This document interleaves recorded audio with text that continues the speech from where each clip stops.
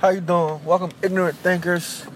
I'm back. First I was gonna take a little hiatus because me and my co-worker host were trying to get things down pat and try to have a legit podcast with the laptops and the mics, and it was gonna take a while. So I was gonna take a little hiatus.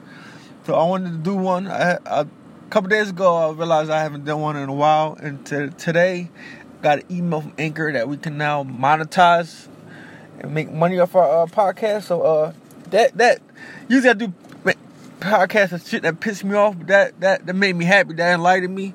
So this podcast is something I'm gonna do a topic that pissed me off, but I'm doing one today because I feel happy about the monetizing. Another way to make money besides YouTube and the other stuff that I do. So today I want to do a podcast. I'm gonna do one on boxing. I'm just gonna do it on boxing because football and basketball are slowly approaching, but boxing is year round. So I want to do a boxing. I want to